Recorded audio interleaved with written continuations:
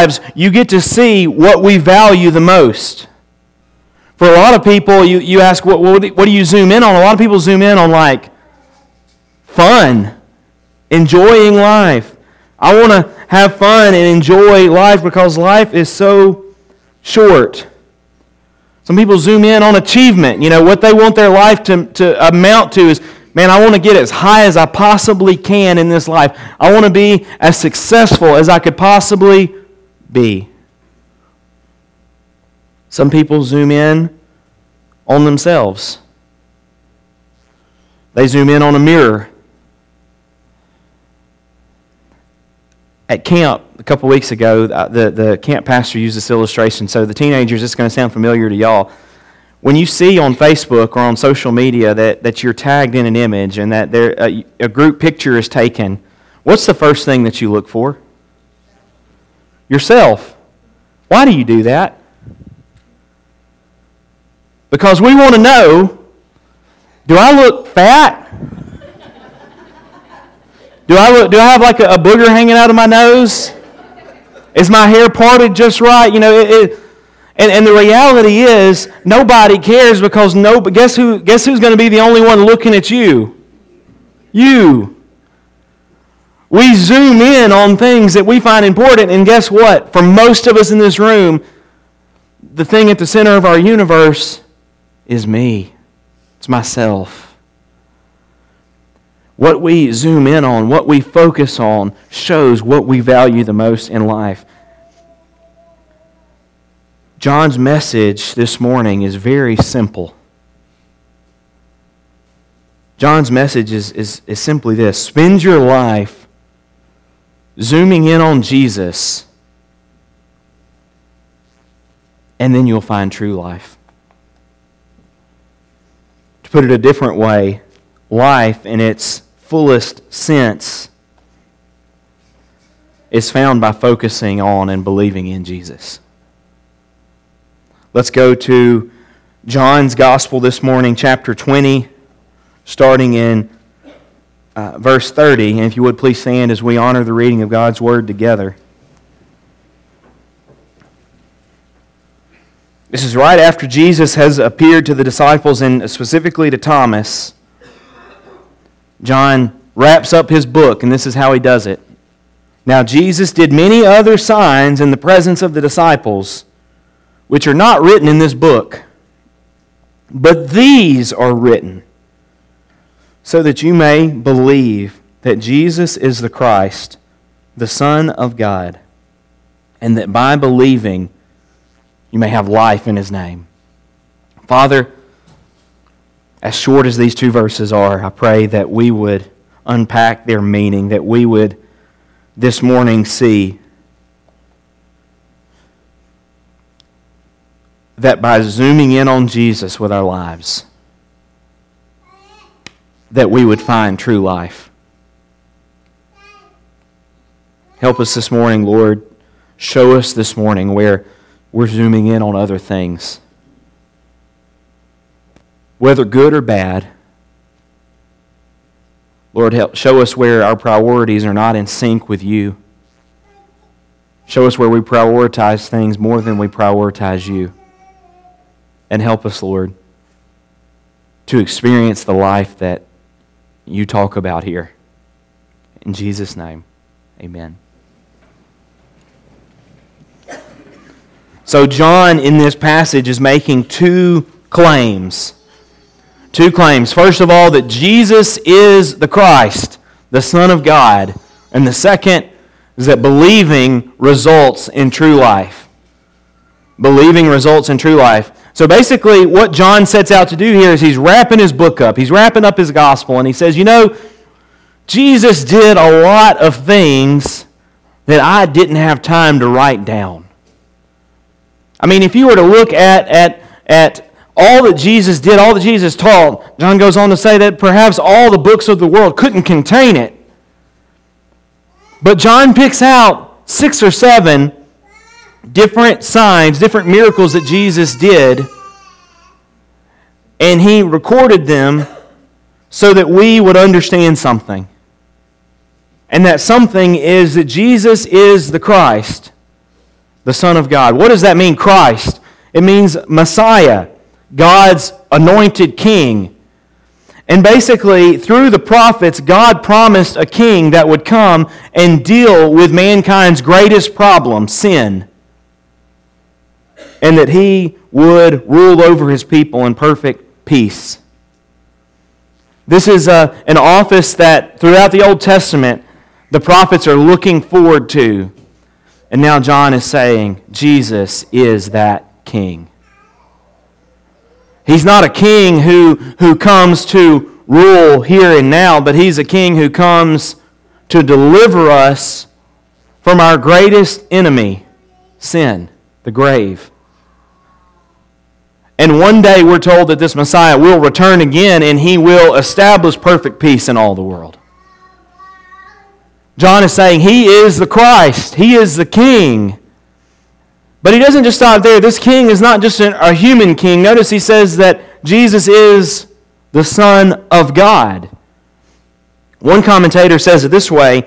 That basically is saying that Jesus is the one who is exactly like the Father in all attributes and in the sense of having a father-son relationship with God the Father.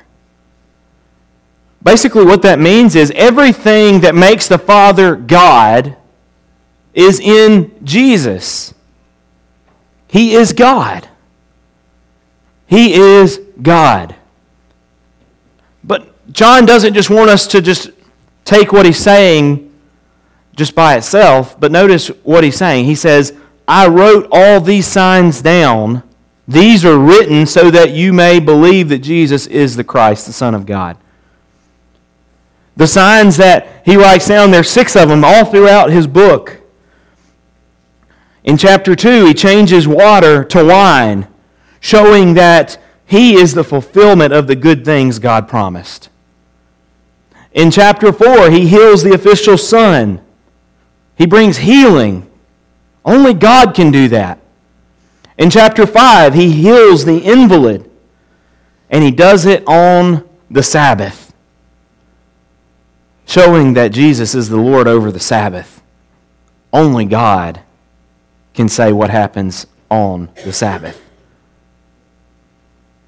Next, in chapter 6, he feeds the multitude, showing that he's the bread of life, that he is the Messiah that is being fulfilled, that is prophesied by the Old Testament, that he is the greater Moses. Moses gave the people manna in the wilderness, and now Jesus comes and says, I'm the fulfillment of this, and I'm going to give you true bread where you'll never hunger again. Then in chapter 9, he heals the man who was born blind, showing that Jesus can heal our spiritual blindness. Only God can do that.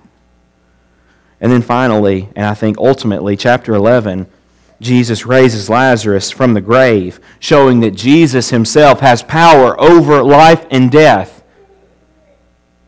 Only God can do that.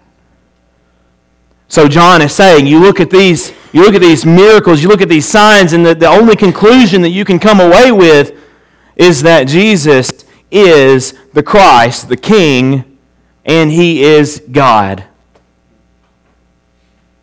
Now, I want to be careful to point out something here, and that is, just by seeing this, that does not equal belief. In John chapter 6, as he is feeding the multitudes, he says something really interesting to the people. John chapter 6, starting at the very beginning, these people are following Jesus. After this, Jesus went away to the other side of the Sea of Galilee, which is the Sea of Tiberias, and a large crowd was following. Notice what it says. For those of you over here, I'll read it to you. A large crowd was following him. Why? Because they saw the signs that he was doing on the sick. Wow. These people are following Jesus because they saw signs. They didn't believe that he was who he was claiming to be. They just thought, man, this is pretty interesting. This guy's healing the sick. I haven't seen anybody ever do that before. So they come to Jesus. Jesus feeds the multitude, a miracle in and of itself. Then he goes to the other side of the sea to get away from the crowds. This is where he walks on water. You know the story. He gets to the other side, and then the people are still coming to him. Later in the chapter, this is what it says. When they found him on the other side of the sea, they said to him, "Rabbi, when did you come here?" Jesus answered them, "Truly, truly, I say to you, if you were seeking me not because you saw signs, but because you ate your fill of the loaves. Don't work for the food that perishes, but for the food that endures to eternal life, which the Son of Man will give to you. For on him God the Father has set his seal." The people continue to follow Jesus, this time not only because they saw signs, but because Jesus gave them something to eat. In other words, these folks really didn't believe that Jesus is the Messiah. They really didn't believe that Jesus is the Son of God. But they were following him because, man, he's interesting. And there's some benefit to doing that. Basically, they were following him for the wrong reasons. Now, I want you to just pause for a second. And I want you to let that sink in. The crowds saw Jesus do these signs that John is writing about. But they didn't truly believe. I wonder if the same thing could be said about us this morning.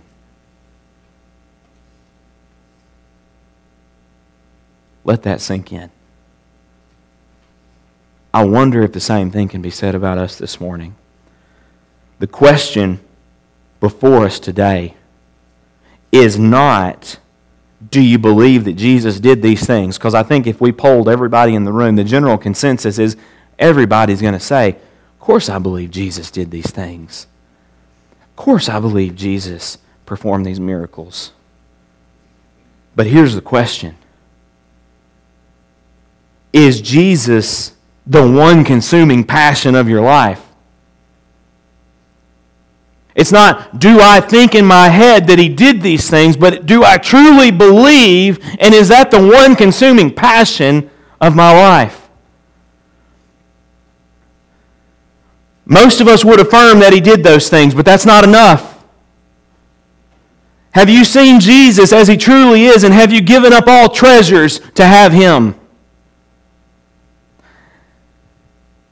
Are you able to say that I was living my life for my own pleasure? Now, I'm finding all of my joy in him.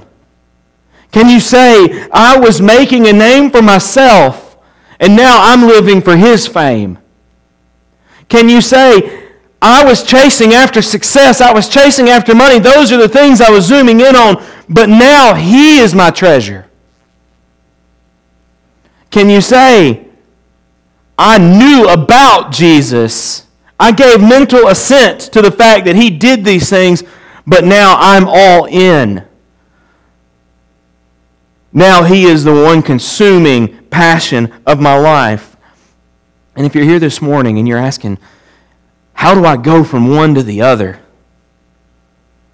How do I go from just simply, knowing about what Jesus did to actually knowing him?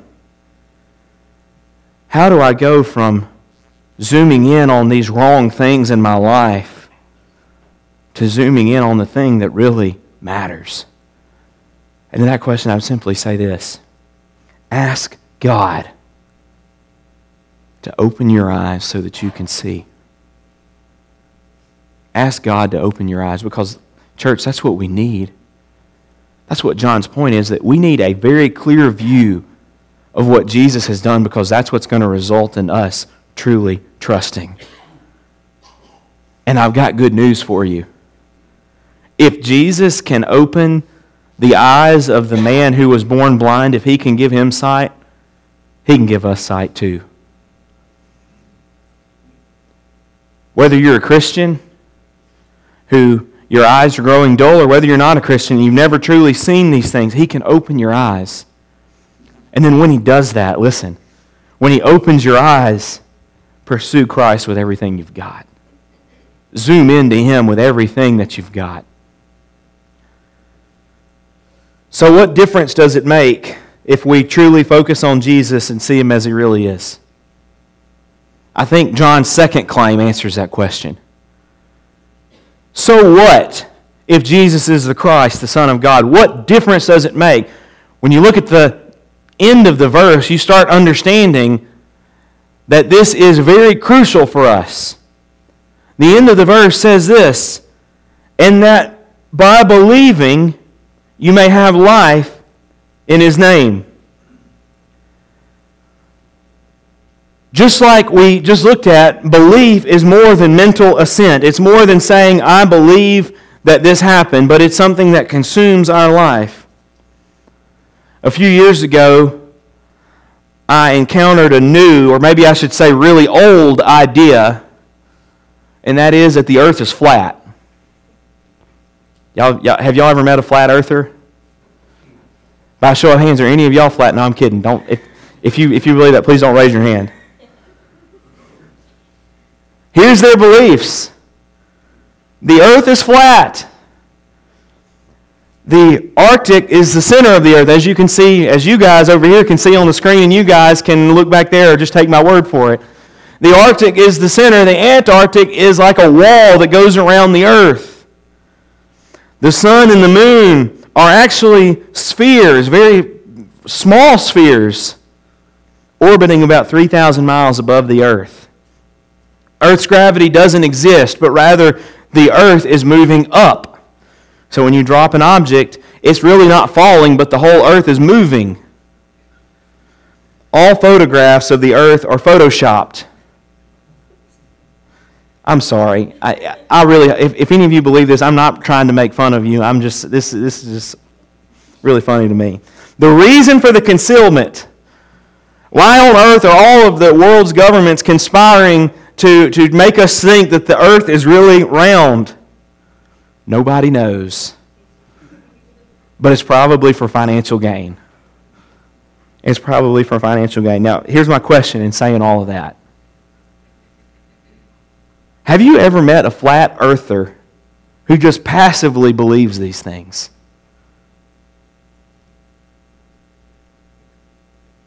Have you ever met somebody that says, I really think the earth is flat. I think it's all one big conspiracy. Yeah, but, I'm just going about my day. No big deal. Of course not. Why? Because people that believe this is the all-consuming passion of their life. It shapes everything about their life, about how they view the world. It shapes everything about their conversation. Somebody that believes this, it's not going to take them very long in conversation for them to come and tell you, I believe that the whole thing's a conspiracy, that the earth is really flat. It consumes everything about them, and in the same way, if we have the true belief that John is talking about here, it's not just something that we can passively believe, but it's something that's going to shape everything about our life. It's going to shape everything about our conversations. It's going to come in, and all other things in our life are going to revolve around it. That is the belief that John is talking about here. And notice the result of that belief. He says, and that by believing you may have what? Life. Life in His name. What does that mean? I thought I was already alive. I think in John's gospel, John really highlights Jesus' teaching on two aspects of this life. In John 11, before Jesus raises Lazarus from the grave, this is what He says. Jesus said to her, I am the resurrection and the life. Whoever believes in me, though he die, yet shall he live. And everyone who lives and believes in me shall never die. I want you to notice two things here. First of all, life in Jesus' terms means eternal life, as in there is life after death. Jesus says, I am the resurrection. Those who believe in me, though he die, yet shall he live. Death is a result of sin and the fall, and Jesus is victorious over the grave. He's undoing the effects of sin. That's what the Messiah does. But you know, God doesn't want us merely living, waiting to receive life. He's not just saying, well, you know, live your life here and then you got a better one coming. But we experience the life that he gives us here and now also. In other words, Jesus didn't just die to get us into heaven. Jesus wants heaven to come and dwell inside of us here and now. That's the second part of what he says. Everyone who lives and believes in me shall never die. So he's talking first about life that's going to come after death, and now he's saying there's life here and now that not even death can take away. And this is what he means. Instead of a life full of vanity and worthlessness, instead of a life zooming in on all of these things that in the end mean nothing, that in the end leave us empty, that in the end make us wonder, like, did I really strive this whole life for this? Jesus says, no, the life I give you that you can experience here and now is a life full of joy and purpose. Why? Because this is what we were made for. God made us to reflect His glory. We weren't made for mirrors. We weren't made to zoom in on fun. We weren't made to zoom in on ourselves. We were made to zoom in on Him and to reflect His glory among the earth. And so when we live that purpose in Christ, when we come to Christ, we zoom in on Him and we find that our sins are forgiven. We find that He gives us life. When we see that happen, we live for that purpose. So my question for you today, do you have that life? Do you have that life? When you truly see Jesus as He is, that changes everything. That gives you this true life. Life with joy, life with a purpose. Life in its truest sense, life in its fullest sense, is found by focusing on and believing in Jesus. And that's not just for the non-Christian, but that's for the Christian as well. I'm not just telling you like, hey, if you're not a Christian, you need to come and experience true life. I am saying that. But also, if you're in this room today and you would say, I call myself a Christian, this is just as applicable to you because there are many times in my life where I'm not experiencing this kind of life, this kind of joy that Jesus is describing. There's many times in life where our focus gets off and all of a sudden the purpose that we once had, the joy that we once had just seems to vanish. So this isn't just for non-believers saying, hey, come and experience the joy that we have in Jesus. This is for believers. This is for followers of Jesus to say, hey man, come in. Refocus on Him. You know, when I got married, I thought, man, this is life. I don't know what I was doing before, but man, this is just life. This is the way it's supposed to be. Then one day I had children. I don't know why you're laughing. And I thought, after I had kids, I'm like, man, this is life. I don't know what I was doing before. When I finished school, finished seminary, I thought, man, this is life. This is what it's all about. I'm finally done.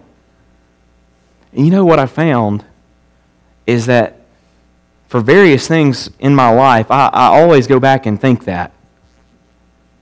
I always go back and think, man, when something big happens, man, I have arrived.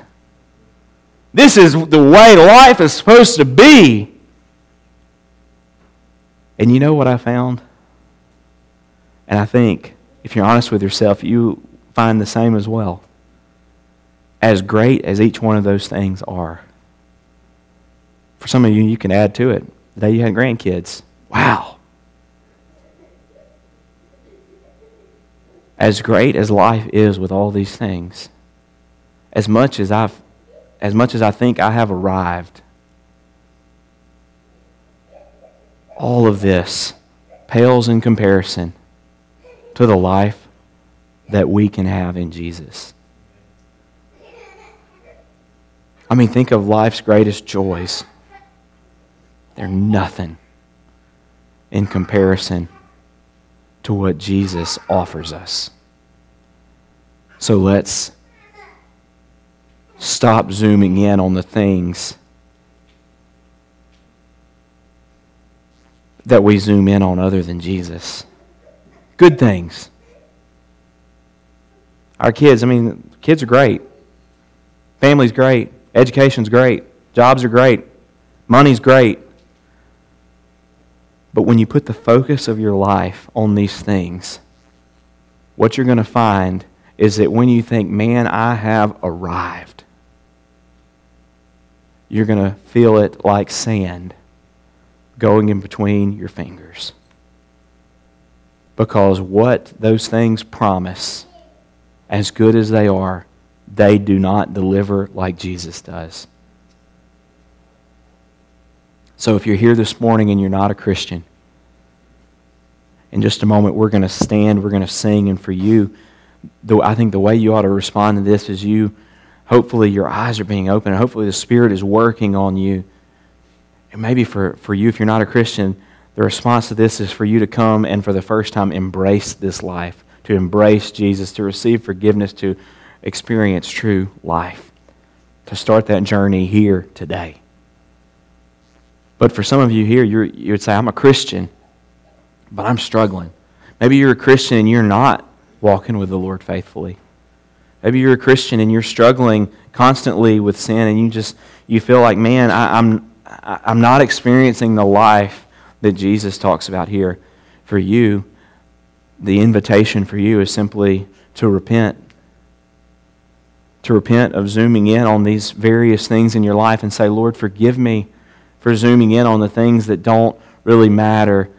And Lord, help me to focus on you. Open my eyes so that I can see you.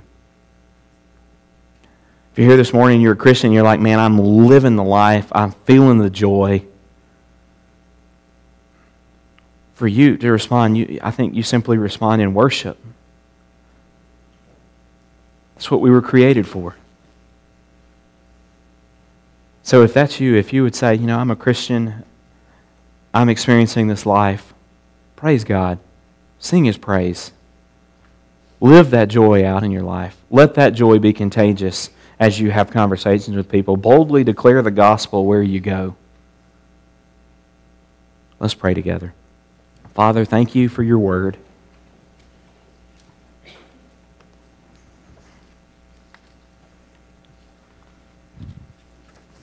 And Lord, I pray that you would open our eyes so that we can see.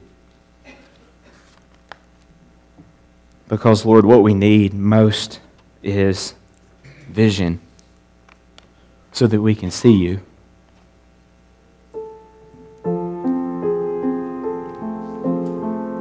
And Lord, so often we are nearsighted. We focus on the things that are around us, trying to find contentment and joy and purpose.